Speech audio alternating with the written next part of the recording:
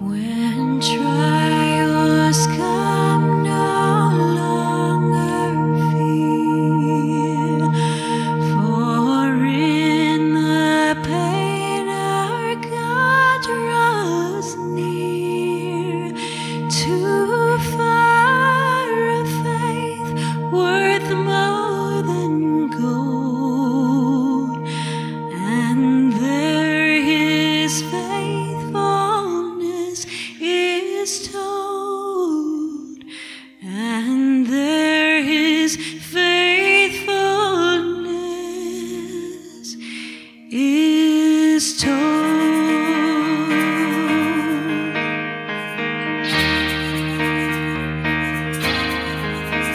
Within the night I know your peace. The breath of God brings strength to me, and new each morning mercy flows. As treasures of the darkness grow, as treasures of the darkness grow, I turn to wisdom, not my own, for every battle you have known. My confidence will rest in you. Your love endures, your ways are good. Your love endures, your ways are good. When I am weary with the cross, I see the triumphs of the cross. So in its shadow I shall run, till you complete the work begun, till you complete the work begun. One day all things will be made new. I'll see the hope you called me to, and in your kingdom paved with gold, I'll praise your faithfulness of old. I'll praise your faithfulness of old, and in your kingdom paved with gold, I'll praise your faithfulness of old. Good morning. It's good to see you guys. I'm glad you're all here. Two announcements before we get started here. One is Bible study, 11:30 this morning. If you'd like to participate in that, shoot me a text or your email, and I will get you out the invitation to that. Second thing is for those of you who have preschool kids or kindergarten kids, there are bags made up here as you exit through the narthex. There are bags on the pew sitting out there, which are kind of a proxy Sunday school for them, since we're not having Sunday school in person right now. So grab one of those on your way out. That's all the announcements I have. If you guys could stand up and we'll begin worship. Let's begin in the name of the Father, and of the Son, and of the Holy Spirit. Amen. Let us confess our sins to God the Father. O Lord of hosts, look on the affliction of your servants and remember us. We pour out our souls to you, because by our own efforts we have failed. Nothing we have tried has worked. We have tried again and again, and still we have failed. O Lord of hosts, look on the affliction of your servants and remember us. Save us from the embarrassment of our failure. Save us from envying those who have apparently succeeded. Grant us some signs of success, that we not always be ashamed. O Lord of hosts, look on the affliction of your servants and remember us. You know our need. You know our struggles, our brokenness, our sins. You know that without your mercy, we can do nothing. Grant us mercy for the sake of your Son, Jesus Christ our Savior. Amen. Because of Jesus, God has forgiven all our sin. Hear the gospel of Christ from 1 John. This is the message we have heard from him and proclaim to you, that God is light, and in him is no darkness at all. If we walk in the light, as he is in the light, we have fellowship with one another, and the blood of Jesus, his Son, cleanses us from all sin. Amen. The Holy Gospel according to St. Matthew, the 15th chapter. Glory to you, O Lord. Jesus went away from there and withdrew to the district of Tyre and Sidon, and behold, a Canaanite woman from that region came out and was crying, "Have mercy on me, O Lord, Son of David. My daughter is severely oppressed by a demon." But he didn't answer her a word. And his disciples came and begged him, saying, "Send her away, for she's crying out after us." He answered, "I was sent only to the lost sheep of the house of Israel." But she came and knelt before him, saying, "Lord, help me." And he answered, "It's not right to take the children's bread and throw it to the dogs." And she said, "Yes, Lord, yet even the dogs eat the crumbs that fall from their master's table." And then Jesus answered her, "O woman, great is your faith. Be it done for you as you desire." And her daughter was healed instantly. This is the gospel of the Lord. Praise to you, O Christ. You may be seated.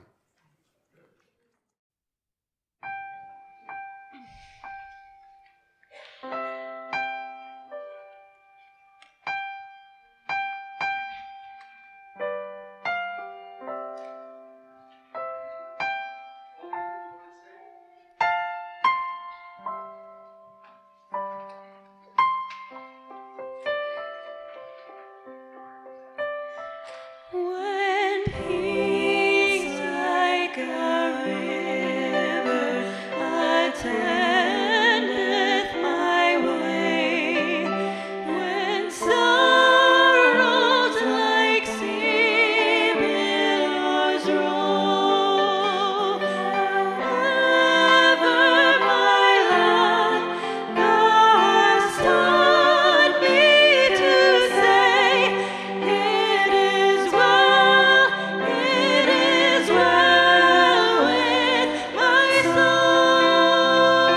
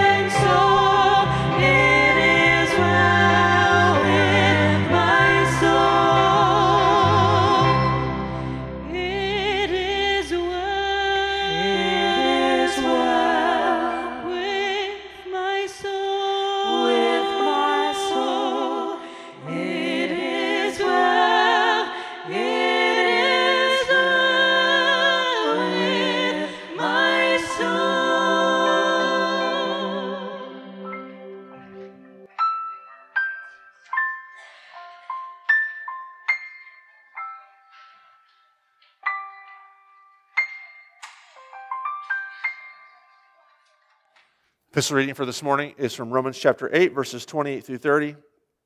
Some of these verses are famous. Some of you will recognize these. And we know that for those who love God, all things work together for good, for those who are called according to his purpose. For those whom he foreknew, he also predestined to be conformed to the image of his Son, in order that he might be the firstborn among many brothers. And those whom he predestined, he also called, and those whom he called, he also justified, and those whom he justified, he also glorified. This is the word of the Lord. Thanks be to God.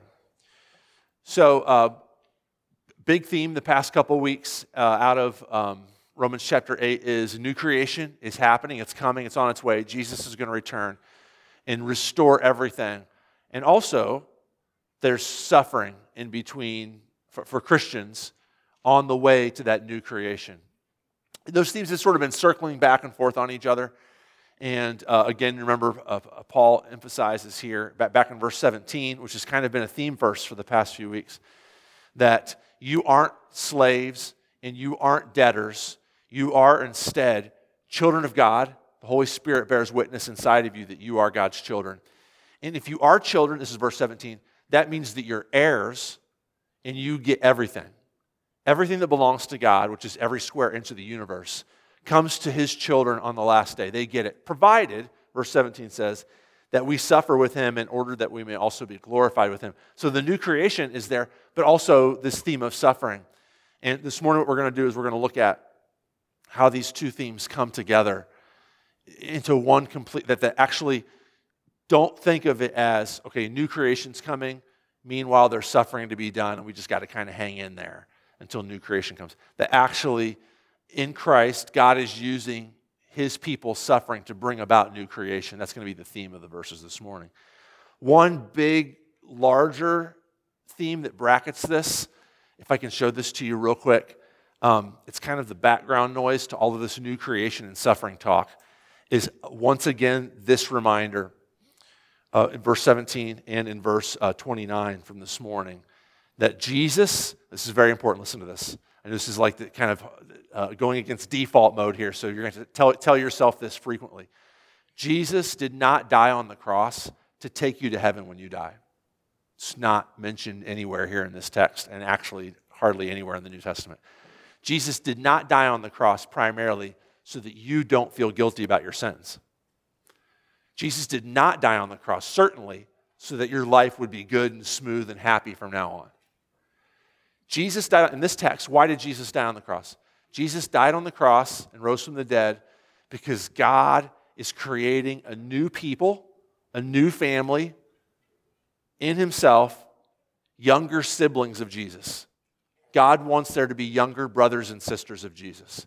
Paul says this twice in here, verse 17, let me go back to verse 15. You've received the spirit of adoption as sons and daughters, as Christians. You have been adopted into God's family, and that means that you are, if you're children, verse 17, then you are heirs, fellow heirs with Christ. That means Jesus gets everything. You get everything too because you are adopted into his family. He says this explicitly down in verse 29. So he wraps it up. He's talking about salvation. Look at the last line of verse 29. He says, salvation has happened in order that Jesus might be the firstborn among many brothers and sisters. So that Jesus could be the older brother and sister to me and you. This is why Jesus died on the cross and rose from the dead. Because he wants to create this new people. The goal is new creation. And this new renewed people of God in Jesus Christ. Okay. So let's talk about how suffering fits into that. Because that's been kind of the theme that's been weaving out in and out of Romans chapter 8. And now we're going to get to where Paul brings those together. Those two streams come together in these verses. There's two things I want to do here. First of all, I want to talk about who this is for, because it's extremely important. And then I'm going to talk about what does it mean. The key phrase in this text, which a lot of you guys know this, is all things work together for good. Now, who's that for? And then what does that mean? What does that look like? So first of all, who is that for? It's for those of you who are Christians. That's who it's for. If you're not a Christian, your suffering is going to be random. It's going to be meaningless. It's just going to be pain for pain's sake, or loneliness for loneliness, or boredom for boredom's sake. If you are a Christian, though, it has meaning, which we'll get to in a minute. But first of all, let me point out that he says this. He talks about how this is for Christians, and he does it in three different ways. So first of all, look at verse 28. He says, and we know that for those who love God, all things work together for good. For those who love God, that's Israel language. I know it sounds like he's saying, it might sound like he's saying, hey, you have to love me, and if you don't love me, this isn't going to work for you. He's not saying that. He's saying that you guys are my lovers. You are God lovers. That's what it actually says in Romans 8:28. This is for God lovers. Well, this is Israel language. That was their identity, was we are the God lovers. Most important text in the Hebrew Bible, in the Old Testament. For Jews of Jesus' day, for Jews of today, for Jews 1,000 years before Jesus too, is almost certainly the great Shema in Deuteronomy 6, verse 4. Hear, O Israel, the Lord your God is one. That's God's identity. Over against all the polytheistic religions of Moses' day, this is one of the things, this is Judaism's innovation, is that there is only one God. Hear, O Israel, the Lord your God, the Lord is one, and here's who you are. You shall love the Lord your God with all your heart, soul, and mind. That's our relationship, God says to the people of Israel. I'm the one and only God, and you are my lovers. So when Paul says, this is for those who love God, it's an identity word. He's saying, you are the God lovers, this is for you. Okay, now this is going to be emphasized even more because there's two other words left, and these are going to be identity words as well. Look at verse 28, still in verse 28, last line. For those who are called according to his purpose. You are the called ones. First of all, you're God lovers. That's who you are. Second of all, you're the called ones.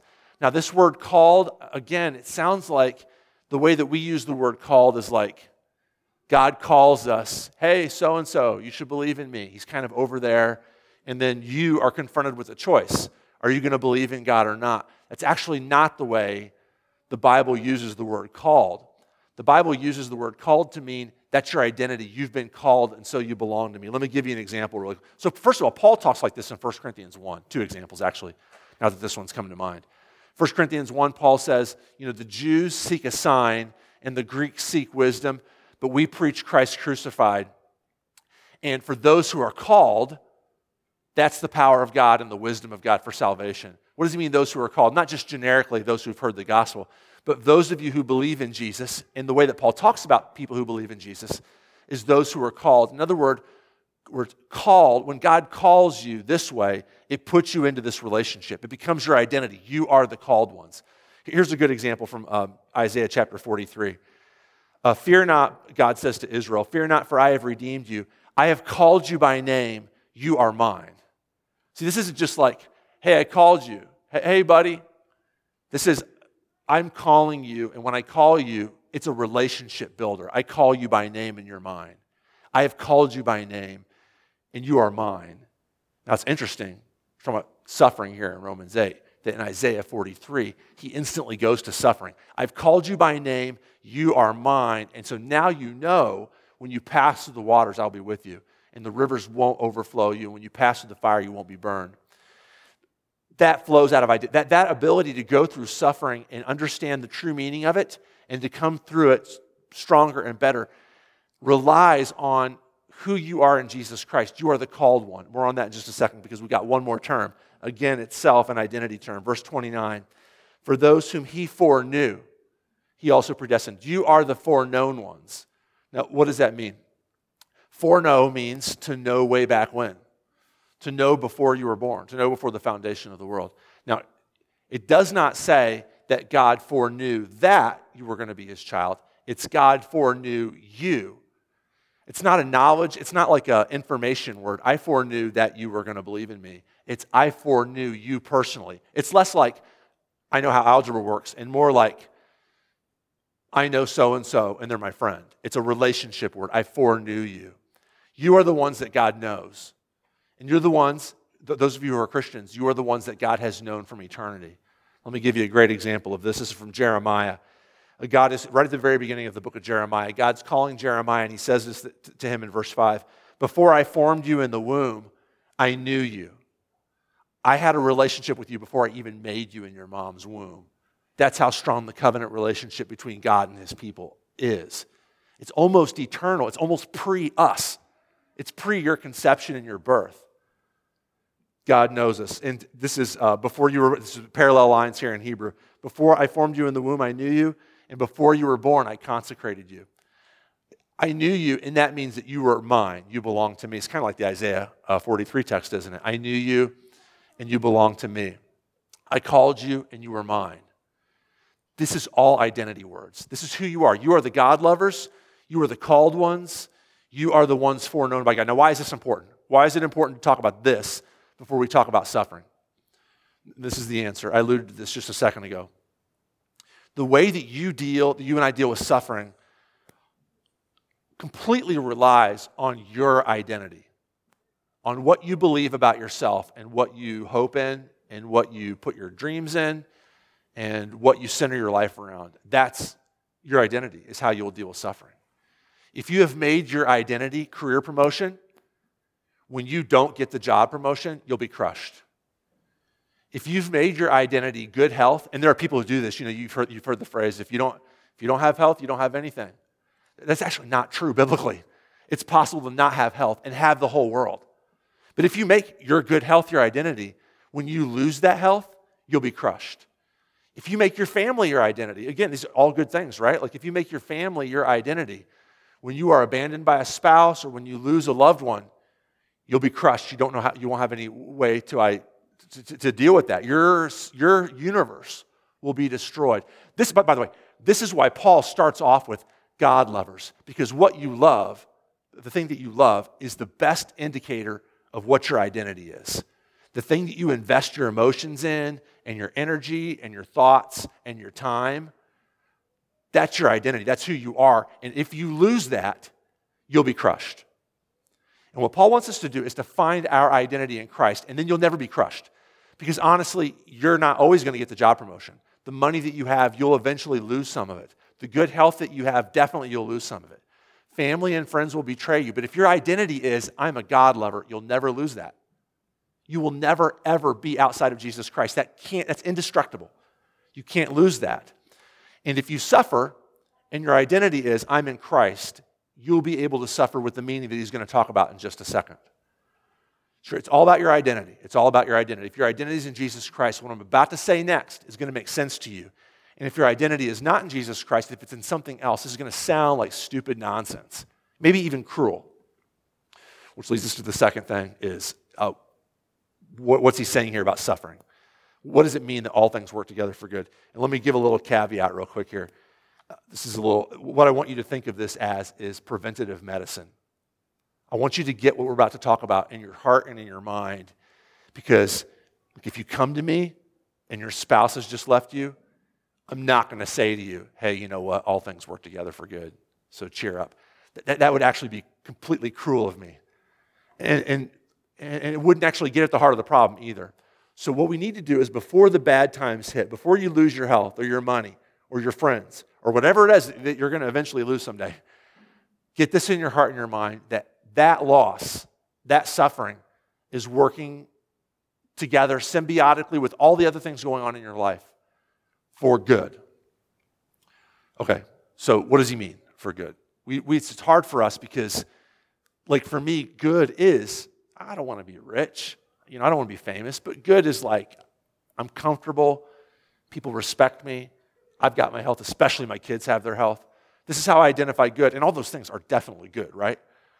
But that's not how God identifies good in this text. See, the temptation with those things is to place our identity in those things, and God is going to give us a good that's more solid, that's more sure, that all the other goods can be there and enjoyed, but if they're gone, it doesn't crush us. There's two things that he says in this text are our good. All of our suffering works together for our good. Two different things that this means. So the first one is this. Look at let's do 28 again, and we'll read through verse 29. We know that for those who love God, all things work together for good, for those who are called according to his purpose. Verse 29, because, now he's about to tell you, all things work together for good, because, he's about to define what that is. Because those whom he foreknew, he also predestined to be conformed to the image of his Son. All things work together for good because God is working out everything to conform us to the image of Jesus. That's the ultimate good. Everything else is sub-goods. They're good, but they're not the primary good. The primary good is that we be conformed to the image of Jesus.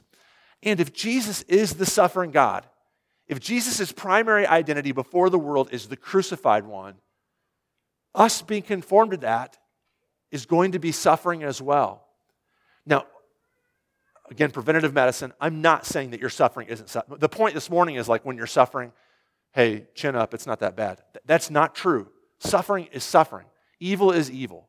Bad is bad. But what I am saying is that there is some mysterious purpose where God is using our suffering to craft us into a new creation people, to make us look more and more like Jesus, to make us look like the crucified and resurrected one, which means that we're going to be suffering and we're going to be glorious here on this earth even before the new creation.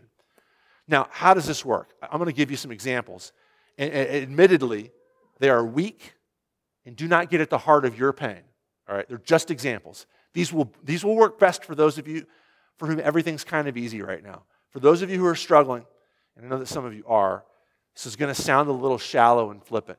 But I just kind of want you to hang with me. I'm trying to give us some like mental hooks to hang these notions on, okay? Example number 1. How does suffering work towards good? I'm just going to argue now that it's possible. The answer, here's an example, not the answer. An example is this. So Angela makes this. We just had this 2 nights ago. Angela makes it. I think Jamie gave us this recipe. Angela makes this chicken marinade, and it's really good. Like she marinates chicken in this marinade, and then we grill it, and it's really delicious. But when she's making it, like you can't go in the kitchen because it involves fish sauce. Is that the one? It involves fish sauce, and it just stinks like crazy. If in the moment of smelling the fish sauce, you're like, this is going to be disgusting. I'm going to have to like put on my brave husband face and be like, yeah, this is good. And it actually ends up being delicious. So sometimes we'll make gumbo, and have you ever like just taken like, you would never do it with like, even like a half teaspoon, put some cayenne pepper by itself in your mouth? Like you don't want to do that because it's painful. And so what good is cayenne pepper? It just burns. Actually though, in gumbo, when the whole thing is mixed together, it works together for something delicious. All right? Just because something is painful, because something is bad, doesn't mean it's inherently meaningless. I'm not saying that cayenne pepper doesn't burn. I'm not saying that fish sauce doesn't stink. I'm not saying that the losses that you've experienced are just nothing. Don't worry about it. Just hang in there. It'll be bad. They're horrible and they're bad, but it's possible that they do have meaning. It's possible that God is using them for good. Okay, now what if your pain, what if your suffering is less cayenne pepper and fish sauce? And maybe it's more just like a sort of like a low-level chronic background noise in your life. Maybe it's like this loneliness that you've experienced for years and you just can't shake. Maybe it's like a chronic pain, like chronic back pain is like this. It just doesn't go away. How can that be good? Again, I'm not arguing that it's good. How can it work towards good? That's probably the more biblical way to say it. All right, so here's an example. Again, if this is you, shallow, but hold on to it in your head. Have you ever gone to the symphony and like watched the trombones play? Like it's got to be super boring. Because typically speaking, it's a low register instrument, and it's just like dun, dun, dun, dun, like over and over. Like how good do you have to be at the trombone to play in the symphony, every once in a while, like Sibelius' 7th Symphony, you'll get something where the trombone has like this better, more virtuosic part. But typically speaking, trombones are boring. If you brought a trombonist from just your average sort of symphony and had him playing here, you would like be after like 2 or 3 minutes, you'd be like, this is the most boring thing. This dude's playing the same 3 notes over and over and over. But if you could join that up with the rest of the symphony, you would say, oh, that makes sense. I can see how that's a part of that. I can see how the composer is working together that boring trombone part, that low-level nonsense trombone part into this beautiful symphony. Is it not possible that the Creator God is doing this as well? That the Creator God is using our pain as a part of this symphony that He's writing, which in the moment, I'm not saying that it's okay and like, just put a smile on your face. In the moment, it's bad and it's like monotonous and it has you down. But in the scope of the whole picture, maybe you are the trombonist in this symphony that God is writing. Third example. Isn't this how we like our stories? God is nothing if not a fantastic storyteller. And I don't mean like story fiction, I mean like the story of the universe. Isn't there not something in our hearts that likes the drama? I'm not saying your own drama. I mean in another story. If your favorite baseball team won 162 games every year and the other team never scored any runs, I know that you might think, oh, I would like that, but you wouldn't. It would just get boring to you. The excitement of a sporting event is the excitement of Michael Jordan hitting a shot to come from behind at the end of the game to win the game. If you read a novel, if you opened up a novel, or if you turned on a movie and nothing ever bad happened, it was just people smiling and going about their business, eating delicious food and holding hands in the park and listening to jazz, and you just went about that, you would turn the movie off. Because the only thing that would make you say, this is a great movie, or that was a great game we saw, is if there were several comebacks in the game. If there were moments in the novel or in the movie where the good guy, it looked like he was going to lose, and then at the end, he pulled it out. That's the story that God is writing. It looks like God himself loses. In the story, right in the middle of the story, God dies. He gets killed by the bad guys. And he turns it around, and that's the story that we like. That's the story that grips us. That's the story that actually turns us on. That's the story that elicits glory from us. If we are united to Jesus Christ, that's going to be our story too, this brings me to my second thing. Suffering conforms us to the image of God, but suffering also, second thing Paul says, it works together for good because suffering brings glory. Look at the very last verse here. Those whom he predestined, that's you guys, he also called. Those whom he called, he also justified. And those whom he justified, he also glorified. Now, he's basically just saying, this is a guarantee. Over the course of your life, you're going to think, I've lost this one. But it's not true. If you've been foreknown, you've been predestined. If you've been predestined, you've been called. You've been called, you've been justified. You've been justified. Guaranteed, you will be glorified. You will be glorified. Now, what does that mean? What is glory? Glory is the thing that God's glory is his magnificence. It's the thing that pulls out of our souls praise, that says you are the glorious one. Only God is worthy of glory in the Bible. Only God is worthy of praise. Now, we're used to this. We're used to the notion that God is the good guy in the story, that the hero of the story is the God who dies and comes back to life and saves the whole world. Now, check this out. Here's what Paul's saying. He's not just saying, you're suffering. Okay, look, if the suffering of God leads to God's glory, and you are in God in Jesus Christ, then your suffering also lead to God's glory. That's true, but more than that, verse 29, you also will be glorified. You also will receive that glory too. Here's what he's saying. We're used to the notion that God is the good guy in the story, that God is the hero of the story. Here's what Paul is saying. Your suffering in Jesus Christ makes you the hero of the story.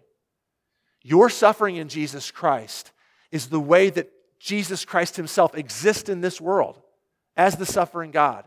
When you suffer in the name of Jesus, you get glory. You are the one who at the end of the meal, people are like, that was an incredibly complex and delicious dish. Did you make that? That's mind-blowing. I didn't know you cook like that. You are the one who at the end of the game, people are crowding around to be like, that was an amazing shot. I can't believe you took that shot. It's a great shot. You are the one who, at the end of the story, is the one who, flies out of the sky and rescues the plane from falling and saves everybody's life inside the plane. You are the Superman in the story because in Jesus Christ, your suffering has been joined to his, and this means that you'll be conformed to the image of Jesus, which means that Jesus' glory is your glory. And because of your suffering in Jesus Christ, you are the heroes of the story. Okay, let's pray. Father, we pray that you would allow us to see our suffering in this light, see it through our identity as your children, and as ways that you're working out your glory, and by extension through you, our glory here in this creation. And we pray that you would bring about new creation quickly and restore this world. We pray this in Jesus' name, amen. All right, let's stand and then we'll continue in prayer. Let's pray. Father, I pray this morning that you would forgive me and cure me of my short-sighted, myopic thinking, this thinking that my suffering is happening in a vacuum and that it's all that exists and that it means that I've been forgotten or that I'm a loser or that you've abandoned me. Help me to see it by the power of your grace. Help me to see it in this great story that you're writing, as a part of the dramatic story, as a part of this magnificent symphony to your praise, as a part of this recipe of new creation that you're building in us. Forgive me for not seeing it that way, and help me by the power of your Holy Spirit to see my suffering as joined to your Son, Jesus Christ. Lord, in your mercy. Father, I pray that you would be with those who are suffering. And as I was preaching this morning, I was looking out and I could see the faces of people who I know have specific sufferings in their hearts, and the faces of people who are comfortable right now but know that the boom will drop eventually, that bad times will come. And I pray that you would be with each one of us when we go through this. Turn our hearts and mind to you. But also, I don't want to be remiss to pray that you would alleviate our suffering for your own glory, that you would take away our grief, that you would take away our pain, and that you would give us confidence and assurance that you are in charge and in love with us. I pray with the family. I pray for the family of Mardell Wilson, whose brother Craig passed away last week. Continue to give them comfort and hope. I pray that you would be with the family of Ron Fry, Jared's uncle, who passed away yesterday, and that you would give them hope and comfort in your resurrection as well. I also want to praise you for the good health that you've been giving Rick, and the renewal in his body that we did not think would be there several days ago, but that somehow miraculously you are restoring him to health, and that you would continue to do so. We give you the praise for that. Lord, in your mercy. Father, we pray together all these things we can only talk to you because you have brought us into your presence inside your Son, Jesus Christ. And so we pray this in his name. Amen. Let's confess our faith with the words of the Apostles' Creed. I believe in God, the Father Almighty, maker of heaven and earth, and in Jesus Christ, his only Son, our Lord, who was conceived by the Holy Spirit, born of the Virgin Mary, suffered under Pontius Pilate, was crucified, died, and was buried. He descended into hell. The third day he rose again from the dead. He ascended into heaven and sits at the right hand of God, the Father Almighty. From thence he will come to judge the living and the dead. I believe in the Holy Spirit, the holy Christian church, the communion of saints, the forgiveness of sins, the resurrection of the body, and the life everlasting. Amen. And now let's pray together in Jesus' name, the prayer that he taught us. Our Father, who art in heaven, hallowed be thy name. Thy kingdom come, thy will be done, on earth as it is in heaven. Give us this day our daily bread, and forgive us our trespasses, as we forgive those who trespass against us. And lead us not into temptation, but deliver us from evil. For thine is the kingdom, and the power, and the glory, forever and ever. Amen. Our Lord Jesus Christ, on the night when he was betrayed, took bread, and when he had given thanks, he broke it and gave it to his disciples and said, "Take, eat, this is my body given for you. Do this in remembrance of me." In the same way, he also took the cup after supper, and when he had given thanks, he gave it to them, saying, "Drink of it, all of you. This cup is the new covenant in my blood, shed for you for the forgiveness of all your sins. Do this as often as you drink it in remembrance of me." The peace of the Lord be with you always. Amen. You may be seated.